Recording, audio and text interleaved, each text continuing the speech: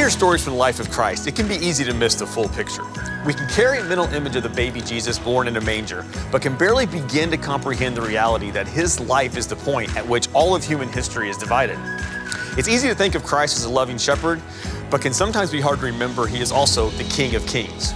In the Gospels, we see that Christ gave more than was asked, chose compassion over culture, placed love before the law, valued potential over a filthy past, and exhibited servitude instead of standing on his sovereignty. Pause for a moment. Think what it would be like to walk just a few steps in his shoes, to live your life like he lived his. It's simple, really. All of his actions were based on two simple principles: love God and love people. Everything Christ did, every action that is recorded, every step that he took as he strode bravely towards the cross were based on these two simple principles. It's not easy, but it is the simple gospel.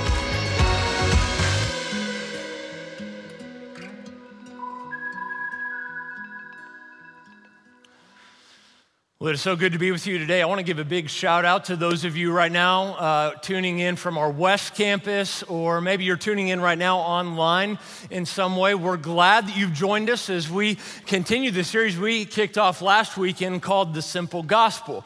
Now, this past week, I read about a well-known professor that gives his new students a test on the very first day of every semester. It's the same test he gives every single year. Now, this test, you have to understand, is divided into two different sections. And the point of this questionnaire is for him to assess any kind of preconceived beliefs or notions that his students have about Jesus. And so the first section is filled with simple questions like, is Jesus moody? Is Jesus an introvert or extrovert? Is he the life of the party? What kind of person was he? Who do you think Jesus is? Now, the second section takes a drastic turn, and this section is all about who you are. Okay, so the students then fill out different questions about their personalities, experiences, or maybe biases that they have, or whatever it is that they bring to the table, okay? Now, the reason why these two different sections are put together in this test is because there's always this parallel that is revealed. And no matter who's taking this quiz, no matter who's taking this questionnaire, there's always this common, similar pattern that is manifested in the results. And that pattern goes like this, okay? Jesus is just like the person who's taking the test. It's true, and the professor realizes that, we tend to view our personalities, our experiences, or maybe our biases in life through the lens of ourselves. We view Jesus through that lens, and so the problem is, all right, rather than seeing Jesus for who he really is and what he offers, we end up seeing a very limited version of him based upon what we've gone through in life or some preconceived beliefs that we already bring to the table. And I suspect that this is probably true for all of us if we think about it. Now, you might be a rather caring person naturally, and so you might find yourself drawn to the moments whenever Jesus would show compassion towards people who needed compassion, or maybe you love conflict, you're that person, and so you love it when Jesus walked into the temple, flipped over the tables, and started talking rather harshly to the religious leaders. And whatever that is for you, the problem comes down to this: rather than us becoming more like Jesus, we end up making Jesus more like us. And you see, the more we follow Jesus, though, the more it'll be uncomfortable at times. The more it'll feel a little bit invasive. He'll get rather personal with this part of our life that we've tried keeping off limits. And so if there isn't this moment where you disagree with Jesus, or it doesn't feel it's uncomfortable, then the question you have to ask yourself is, are you following Jesus, or are you following a very limited version of him? Author Tim Keller said it like this: if your God never disagrees with you, you might just be worshiping an idealized version of yourself. All right, so throughout this series, what we've been doing is we've been looking at different encounters Jesus had with people, and we've been kind of confronting our natural ability to limit who Jesus is. And let me give you this example, okay? Whenever I say the word gospel in the church, we tend to reduce it down to that moment when Jesus died for us and in turn offers us eternal life. Now, that's certainly part of the gospel, but that's only really the start. Because Jesus not only died and came back to life and defeated death to save us from eternity, but also so that heaven could become reality in this life. And so we've been defining the simple gospel like this. A simple gospel is about experiencing the next life in this life. I mean, besides, why in the world would you want to follow a God who only is relevant to you after your funeral, right? No, God is much bigger and stronger than that, and Jesus has an ability to let us experience the next life in this life. Heaven isn't something that we have to wait on. That is the full gospel. And so we're gonna pick up with a story today as we learn what it really looks like to experience the next life in this life. If you have your Bibles or Bible app, I want you to go ahead and turn to the book of John, okay? If you don't own a Bible, there should be a black one either right in front of you or in the seat below you. And John can be found towards the back of your Bibles. It goes like this: Matthew, Mark, Luke, John, Acts, Romans, okay? And we're gonna be in chapter 4 today. Now, as you're turning there, understand that John is kind of like a biography about Jesus, okay? When we open up this book, we see different real-life encounters Jesus had with people. And John was a close friend of Jesus. He walked with Jesus. He knew him perhaps better than just about anyone. And so John pieced together this narrative explaining who Jesus really is. All right, so putting aside our preconceived beliefs or maybe our own biases, John says, hey, this is the real Jesus, and when you get to know the real Jesus, then you can experience the simple gospel. And so in chapter 4, when we pick up in verse 4, we're gonna see and read about a story that in the first century world was just rather shocking. All right, check out what we read. Verse 4 of John 4. Now he had to go through Samaria, Jesus, okay, so he's on this trip with his closest followers. And so he came to a town in Samaria called Sychar, near the plot of ground Jacob had given to his son Joseph. Jacob's well was there, and Jesus, tired as he was from the journey, sat down by the well. It was about noon. All right, that's a relevant detail, but let's stop right there for a moment. All right, why did John say that Jesus and his buddies had to go through Samaria? Why did it feel like they were compelled to go through Samaria?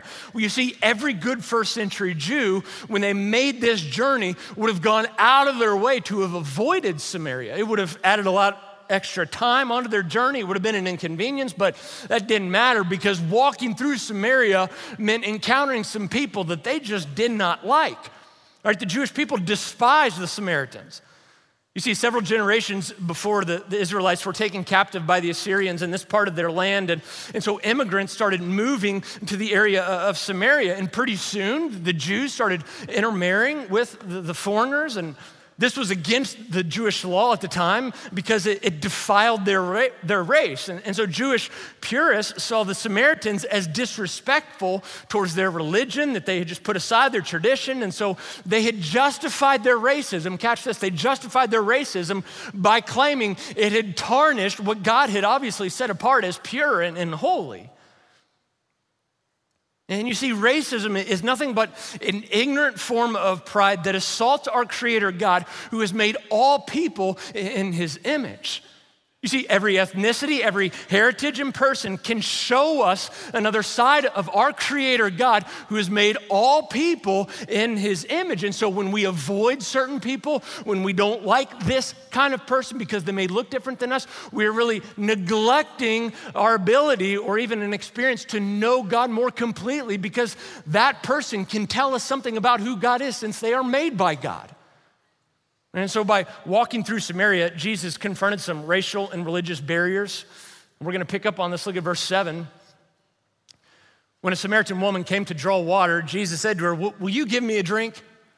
His disciples had gone into town to buy food at Schnucks. All right, so they're there, and Jesus is all by himself, and it's noon. Now that's a relevant detail. Why did John say that it was noon? Well, you have to understand that in this desert climate, nobody would retrieve water at noon. All right, that's when the sun was the most intense, and carrying water back to your home was a heavy, tedious task. You would no doubt sweat as you were doing this. And so what you would do back then is you would retrieve water either in the early morning or in the late evening when the sun wasn't out. It wasn't as hot. But here in this moment, we see this woman going to the well at noon. And that tells us that she was defined by her shame. Now, she didn't want to bump into anybody. She avoided the crowds. She didn't want to face the glares that she would get. She didn't want to hear people whispering about her as she passed. People would inevitably notice that she started to gain weight, and then they would realize that she's pregnant again. She didn't want to have a face-to-face confrontation with that guy that she had slept with because, he was married to so-and-so. And so what she did was she went at noon hoping that she wouldn't bump into anybody because they were inside at this time. It was too hot for anybody to be outside. But to her surprise, when she gets to the well, there's this guy there, and it catches her off guard. You see, she knew that she was under judgment. She just didn't need to be reminded of it. Doesn't that describe a lot of our stories? And maybe that's why a lot of us have avoided church for so long. Look at verse 9. The Samaritan woman said to him, "You are a Jew and I'm a Samaritan woman. How can you ask me for a drink?" This is backwards, for Jews do not associate with Samaritans. John clarifies that. Jesus answered her, "If you knew the gift of God and who it is that asks you for a drink, you would have asked him and he would have given you living water." All right, so right here, she's totally caught off guard because Jesus seemed oblivious to the racial, religious, and even gender prejudices of their day. Jesus' way of pursuing her in the midst of her mess was by asking her for a drink. Now realize, he didn't bring his cup with him, okay? Jesus left his Yeti at home, all right? He doesn't have a cup to drink from, and so we know in this moment, he's gonna drink from her cup. Well, why is that significant? Well, he was going to drink from her cup. Now, this was a very despicable act because not only would a man not associate with a woman in public back then, but to actually share a cup with a woman, it's one thing to do that, I guess, behind closed doors, but out in public for other people to see? Are you kidding me? Why would Jesus do that?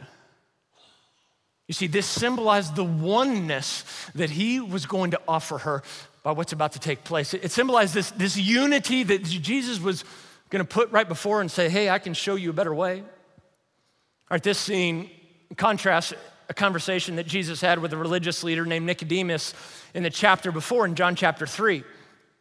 John put these two stories beside each other to show us how religious insiders are really no better than outsiders, all right? Nicodemus spent most of his life devoted to obeying God. A few people were better at obeying the rules than Nicodemus. Okay, he knew his scripture well. He had his Beth Moore Bible studies down pat, all right? Even when it snowed outside, you could count on him showing up at church. He had every verse on his refrigerator, the magnet, okay, every bookmark. He even had the fish on the back of his chariot. He was nailing it from all appearance, okay? He earned every Bible buck. I mean, this guy was like Patton when he walked to church. He had all of his medals parading as he walked through the streets. He wanted people to know how much he had obtained, and he wanted to impress people by his knowledge and his religious superiority, okay? But then you have this woman in John chapter 4. She's at this well, and she's evidently been shunned by culture. Her life is a mess and a disgrace, all right? Yet Jesus essentially had the same conversation with her that he had with Nicodemus in John chapter 3. But one difference is this: Jesus' approach was different. All right, the metaphor that Jesus used for when talking to Nicodemus to expose his need for salvation was by calling him to be born again. You've probably heard that phrase before, to be born again. What in the world does that really mean, though? Well, this was Jesus' way of telling Nicodemus, hey, you didn't do anything to earn your birth. You didn't do anything to earn your right to become a child of God. Your accomplishments, your accolades, all that, it doesn't save you. And so this was a little bit offensive to Nicodemus because he had found his identity and worth wrapped up into these things. And so that tells us that there's nothing that we can do in order to be saved. There's nothing that we can do in order to earn the right to be born again. All right, let's imagine for just a second that one of your kids is in this stage of being really defiant. Okay, everything that you say to do, he does the opposite. You sit down at dinner, he takes food, he throws it at the wall, he screams at you. I mean, it's a spawn of Satan, okay? Do you know what you call that? Having a 2-year-old, right? And if you've had a 2-year-old, you know what that's like. Well, imagine that he gets a little bit older, and so finally you decide to get to the root of the issue. He doesn't want to be at home. He wants to run from you. He wants to be on his own. And so you sit him down and you just ask him why. All right, can you imagine how crazy and surprised you would be if when you asked him why he'd been acting this way, he says to you, well, you know what? You've never thanked me for all that I did when you were pregnant with me. All right, I earned the right to be born into this world. All right, you've never thanked me for choosing you to be my mom. Like, how crazy is that? Or you would wonder, okay, check him into some counseling center. I mean, this guy's crazy, right? We wouldn't think in terms of that. Why? Because when we're born, we before do nothing to deserve it, nothing to earn it. And that's the point that Jesus is making, that there's nothing that we can do to earn our right to be born again. And so Jesus told Nicodemus, it's impossible. You just can't do it. The simple gospel, on the other hand, tells us that we can be saved by grace alone. It is an act of God, of him putting his favor upon us. It's nothing that we do to deserve it, but it's all about what Jesus did. And so the point that John is trying to drive home here, all right, goes like this. Regardless of who you are, outsiders in the kingdom of God can become insiders. Outsiders can become insiders in the kingdom of God.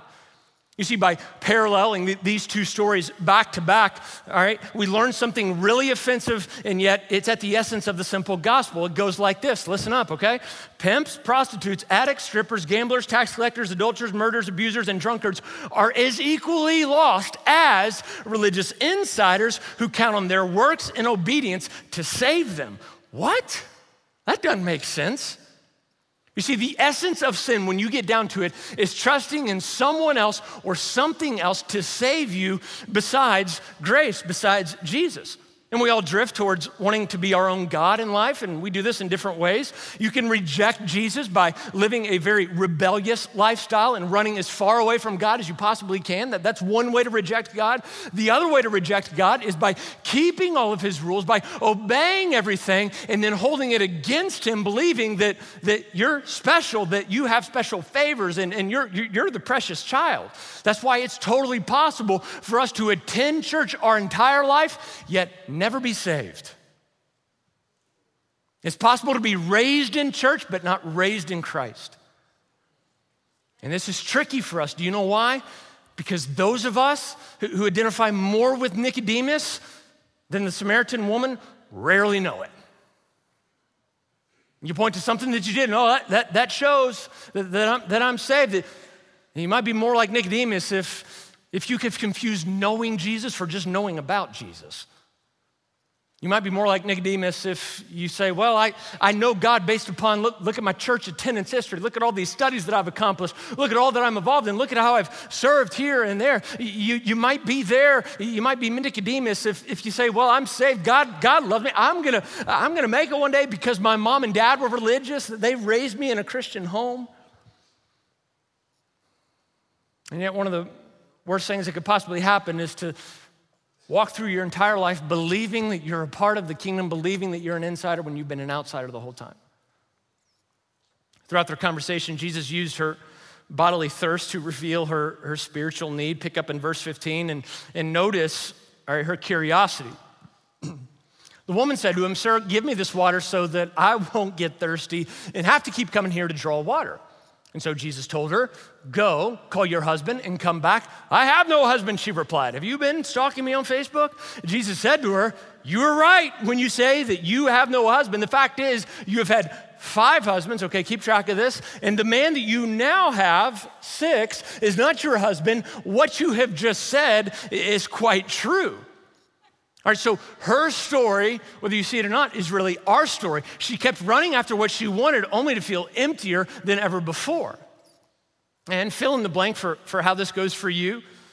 But we've all told ourselves, I'll finally feel satisfied. I'll finally feel complete once I get the promotion or once I have this kind of portfolio set aside for retirement. I'll finally be complete once I get pregnant or once I graduate, once I meet that special somebody. I'll finally feel complete once my kids start having grandkids. What is that for you? Once I get the kitchen remodeled, once I finally buy the boat. But you see, when we have more and we arrive at whatever it is that we're desiring and wanting, we get to this place where we realize, you know what, more's just not enough, is it?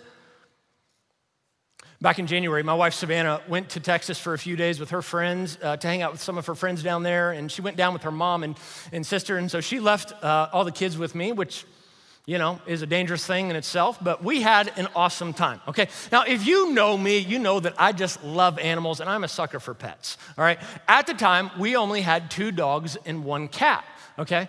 Now, my kids had been wanting a second cat up until that point for a really long time. Savannah wasn't there to kind of veto it, and so I thought after church, let's go to PetSmart, and if there's a cat available, that'll be God's way of saying, buy this cat. So we got some cat people here. Okay, pray for them.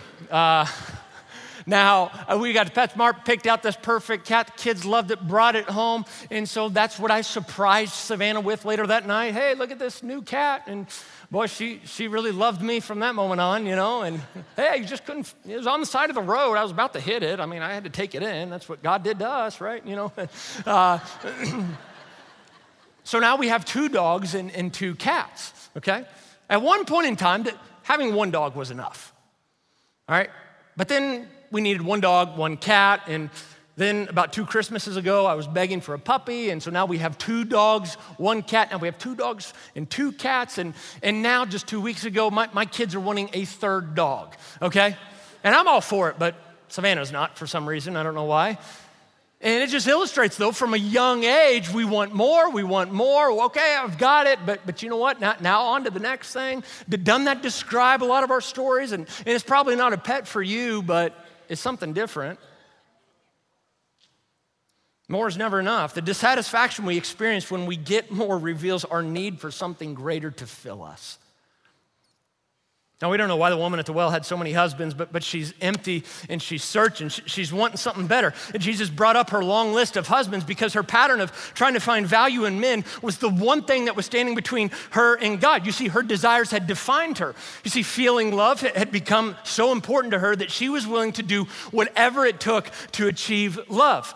One night stand? Sure. Having a conversation with that guy at the gym because he actually noticed me and, you know, made me feel valued because my husband hadn't been doing that for a long time, and then I end up sleeping with it. If that's what it takes, sure.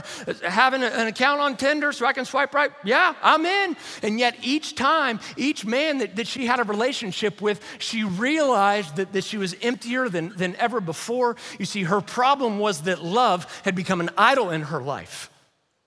And the moment we allow our wants and desires to determine our happiness and joy in life, we become guilty of idolatry, and that's precisely the place where we end up in a place of insecurities. Maybe for you, okay, you want really good kids. That's a great and noble thing to want, but why is it that you maybe feel like a failure when your kids bring home a report card that's less than stellar? Is it possible that your desire for something good has become an idol?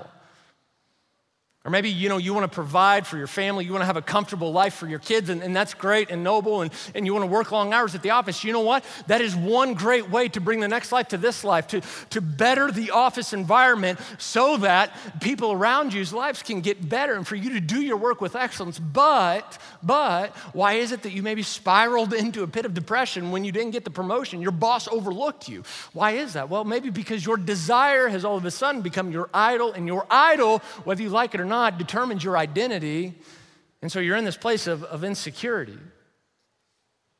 And so Jesus does something really significant in this moment that often gets overlooked. Evidently, this woman had 5 ex-husbands, and she's sleeping with number 6, okay? Keep that in mind. Skip down to verse 25, because Jesus is going to get at something really important here. The woman said, I know that Messiah, called Christ, is coming, and when he comes, he will explain everything to us. And then Jesus declared, I, the one speaking to you, I'm he. I'm who you're looking for. And so Jesus was saying right here in this moment, okay, let me be number 7 for you. Let me be number 7. The first 6 obviously didn't work out too well. Okay, you didn't know it at the time, but every time you stood at the altar, you went on that blind date, or you signed up for eHarmony, you were searching for a level of fulfillment that can only be found in me. And so here I am. Last week, we looked at the significance of the number 7 all throughout Scripture. 7 symbolizes wholeness and perfection. It represents completeness, okay? And so the number 7 is symbolic in this moment to this woman by Jesus is saying, let me be number 7. I am what you are looking for. I am who can complete you. You're searching for me. You're searching after what only I can offer, and I'm willing to give it to you. I can be your number 7. We're not certain when precisely the breakthrough happened for this woman, but we do know that things began to click for her. She gets excited. She realizes that this person standing before me is what she has been running after her entire life. She learned in this moment, hey, the next life can become available in this life here and now. And so take a look at verse 28 of what she does. Then leaving her water jar, the woman went back to the town and said to the people, come, see a man who told me everything that I ever did. Could this be the Messiah? So the people are so stunned. If this woman could experience change and transformation, that means it's possible for any of us. Do you know that person? All right, so they came out of town and they made their way toward him. Jesus knew everything about her. Even when religion had rejected her, Jesus demonstrates the simple gospel means outsiders can become insiders. It's possible. And so the question is, what are we called to do about it today? How does this maybe call us to action with where we are in 2018?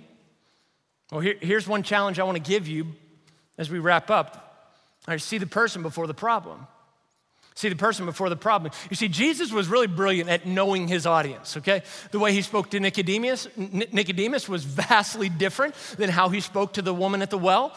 All right, he was always rather harsh and confrontational and very upfront with the religious leaders because he knew that directness was what was required to break through the pride of the religious leaders. One of the most frequent titles that Jesus gave the Pharisees back in the first century was this title, hypocrite. Now, this was a name that the ancient Greeks had come up with for actors on stage who were fulfilling a role behind a mask. Now, what's interesting is that when we take that word in the Greek and we translate it to the Hebrew word translated means godless. And so the question is this: what in the world were these guys doing for Jesus to get to this point of referring to them as godless actors? Look at Matthew 23. Jesus said, the religious leaders, the Pharisees, they tie up heavy, cumbersome loads and put them on other people's shoulders, but they themselves are not willing to lift a finger to move them. And so Jesus' issue with them came down to this: they built walls rather than bridges for outsiders to become insiders. They had been placed in this position of authority for the sole purpose of decreasing people's resistance who were trying to find God. They expected outsiders to live like insiders when they were still outsiders. It didn't make sense. And yet over time, it had become this show where people just walked around impressed with their religious superiority, where people just applauded them for all that they did, how they obeyed, and yet they justified their behavior as men who were called to uphold the standard. You know, they were the moral example. They were there to hold the Jewish people accountable. And so when they saw people, they got to this place where they didn't see people any longer. They saw problems, they saw sin, they saw messiness. And Jesus had little patience for this. He had little patience for this because he came to establish a kingdom full of people who had been held down by their problems. And so one thing that you and I have to continually remind ourselves of is that Jesus doesn't see us for what we've done. He sees us for who we can become. Jesus doesn't see you as a disappointment. No, he sees your potential. He doesn't hold your past against you. And so the question is this: how are you doing it relating to others? You know, we're really passionate here at Crossroads at doing whatever it takes to eliminate any and all unnecessary obstacles that people have when they walk in here into the simple gospel. We want to, deconstruct any barrier that people have to seeing Jesus. All right, that's one thing for us as a church to do this, but let's get a little bit more personal with this, okay? Do your neighbors, would they say you see them as a person or you see them as a problem? The guy who sits beside you in your cubicle at work, would he say, yeah, she sees me as an inconvenience rather than a valuable person who's been made in the image of God. If I were to sit your stepchildren down, would they say, no, my stepdad, my stepmom, they treat me with value, they treat me with worth, that they help me see who I'm becoming? Or would they say, nope, they see me as nothing but a disappointment. They see me as an inconvenience. They see me as a problem. How about this, okay? How would your mom and dad say that you treat them? Are you honoring them? Are you going out of your way to show them how they are a person worthy of honor? Or do they feel like I'm an inconvenience in his or her life? What would your grandparents say? Would your grandparents say, to that person, I'm a problem. To my grandkid, I'm a problem. I'm not just a person. And you see, the thing is this, when we start to see people as problems rather than the people who they really are, we're the ones with the problem, right? And so when Jesus sees you, he doesn't see a problem. He sees a person made in his image. And so what would change? What would change if you started to see yourself for how Jesus sees you? Number two, experiencing the next life in this life calls us to identify the need beneath the want. Identify the need beneath the want. All right, you can apply this to your own life. You can apply this to maybe the life of somebody who's hard to get along with. I mean, regardless of who it is that we're talking about, beneath every desire and want that we have is an unmet need, right? The Samaritan woman thought that the solution for after her first divorce was to just find another man. And this repeated itself 6 different times until she finally discovered the need that the need she had wasn't being met by these men. Instead, she had this encounter with Jesus where she walked away fulfilled. All right, she needed unconditional love. And so in her past, she was willing to do whatever it took to get that love. Evidently, she settled for filling temporary wants instead of searching for what she ultimately needed. All right, this past week, all 3 of my kids have had an ear infection, and they've been in a lot of pain. And so I learned early on that about the only thing that was going to bring them relief or bring about relief in our home in general was a bubble bath, okay? But I got to tell you, my sense of peace and serenity was quickly interrupted when my wife would bang on the door asking me to get out of the bath and come and help her put the kids to bed.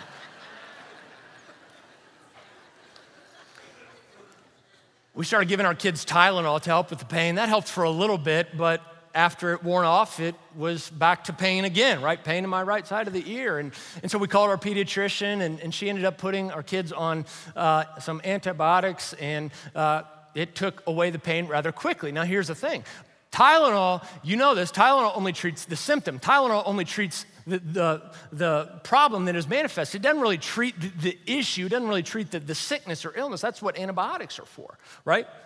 Tylenol was never designed to take care of an ear infection. It only takes care of the pain. And so when we walk around life with these unmet desires and these wants that often go unfilled, it's not really the issue. No, the issue is there's a deeper problem, there's a deeper issue at play, and there's a need that hasn't been fulfilled. And so what if when we have wants in life, we just were to take a step back and ask ourselves, why do I have this want? Why do I have this desire? What's the root issue here? A couple weeks ago, a friend of mine called me and just was talking to me about a battle that he's had with porn lately, and he was just disgusted with himself, and he said, you know, Patrick, here's something really interesting. This caught my attention. He said, I've noticed certain triggers for me when I'm most susceptible to looking at porn. He said, when I feel disrespected at work and I feel rejected by my wife or a friend or your kids, that's when this desire for something that I know isn't good for me long term, that's when I'm most open to this desire. That's my trigger. And we've all got triggers for certain unhealthy desires that we have in life, right? And so maybe how have you confused a want for a need?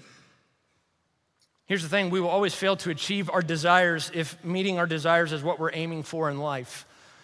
David Foster Wallace was an accomplished award-winning novelist. He gave a rather renowned commencement speech in 2005 at Kenyon College. He has since died. I'm gonna pull up on the screen here a portion of his speech. Understand, he's not a Christian, okay? He's rejected Jesus, and yet here's what he said in his speech. He said, there's no such thing as not worshiping. Everybody worships. The only choice we get is what to worship. If you worship money and things, if they are where you tap real meaning in life, then you will never have enough, never feel like you have enough. It's the truth. Worship your body and beauty and sexual allure, and you will always feel ugly. And when time and age start showing, you will die a million deaths before they finally grieve you. Worship your intellect, being seen as smart, you will end up feeling stupid, a fraud, always on the verge of being found out. And so Jesus told this woman at the well, I'm this living water that you're ultimately looking for. Only me can satisfy. Only I can quench this thirst that is deep within you. That leads us to our last challenge. It goes like this. Leave your bucket behind. What in the world am I talking about? Well, interestingly enough, in verse 28, John gives us this little detail of after she has this moment, realizing who Jesus is, she runs to town, she leaves her bucket behind at the well. Now, this was absolutely unheard of because what that bucket represented, it represented everything that she had lived for in her past. That bucket, it symbolized her shame. That bucket represented the emptiness that she had experienced before she bumped into Jesus. That bucket, it represented the long list of divorce papers at home, of failed marriages. That bucket, it represented her sin, but then she bumped into Jesus and she started living a better way. She started finding true significance and value. That bucket, it represented this new life that she was going to begin living. And you know what? The only way that she had the ability and the power to leave that bucket behind was because of the experience that she had with Jesus. And I don't know what your bucket is today, but we've all got them, right? Naomi Zacharias has done international relief work in some of the worst and broken areas of our world. In a book that she wrote last year, The Scent of Water, she tells the story of a young girl named Annie who worked as a prostitute in the red light district of Amsterdam. Annie had been objectified and abused by so many men in her past. It had gone on for several years. And Zacharias said that it wasn't too long into their first initial conversation that Annie stumbled into discussing her spiritual beliefs, which Zacharias described as a blend between Christianity, Buddhism, and some other conclusions that she had arrived at in life. Annie told Zacharias, she said, you know, I believe in God. I pray to him every night. When I sit in the shower and I try to wash away this dirty feeling, I pray that he's there. See, Annie was only 19 years old. You believe that? Originally from Singapore, she moved to Amsterdam to start a life with her new husband. And when they arrived in Amsterdam, unbeknownst to her, he sold her into the sex slavery industry. He married her out of greed. Her husband held her passport and license so that she could never return back home to Singapore. She couldn't communicate with her family. She had cut off all ties, which wasn't in her control. Annie couldn't help but just feel lost and wonder, is anybody gonna save me? Am I ever gonna be rescued? I just feel overlooked. And for 6 years into her life as a prostitute, Annie learned that her mom had died. And she wasn't there for the funeral. Well, this only fueled her anger whenever she found this out for the first time. So one morning she woke up and Annie went out into the driveway and she caught her husband's car on fire and she demanded that he give her back her passport so that she could return home to Singapore. And so through some exchanges that happened, he eventually handed it over and Annie made the long journey back to Singapore to meet her family. She hadn't seen them in 6 years. And when Annie arrived home, she explained the story. She told them why she had cut off all ties, why just out of nowhere, they couldn't hear from her. And they didn't respond with sorrow or compassion. Zacharias said that they did not wrap their arms around her to shield her against the pain that had been inflicted upon her.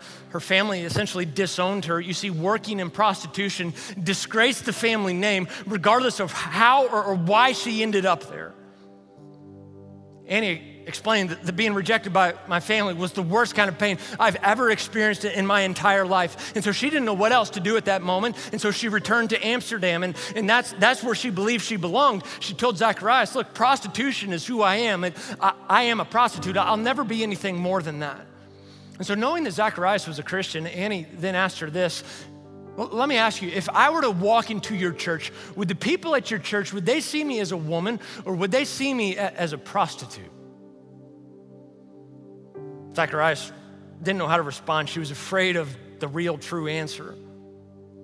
Eventually, her friend spoke up and said to Annie, you know what, Annie? Some would probably see you as a prostitute, but they would be wrong. That's not how Jesus sees you. Annie then shot back. She said, no. She said, the problem with your people is this. They tell me that I should leave, but they never want to let me forget where I've come from either.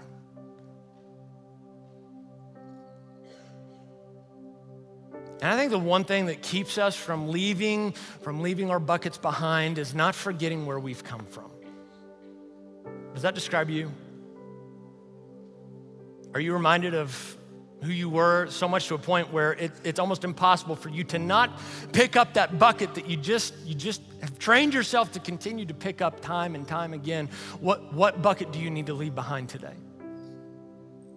What sin do you need to repent of? What sin do you need to turn from in your life and say, okay, I'm no longer gonna live in this regard. I'm no longer gonna think this way. I'm no longer gonna do this. I'm gonna vote. And Jesus, I'm counting on you to show me a better way.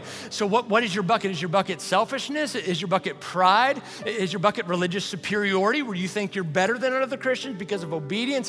Is your bucket an addiction? Is your bucket greed? Is your bucket lust? Is your bucket, maybe you've lacked forgiveness towards somebody because of how they hurt you. It's anger. What is your bucket?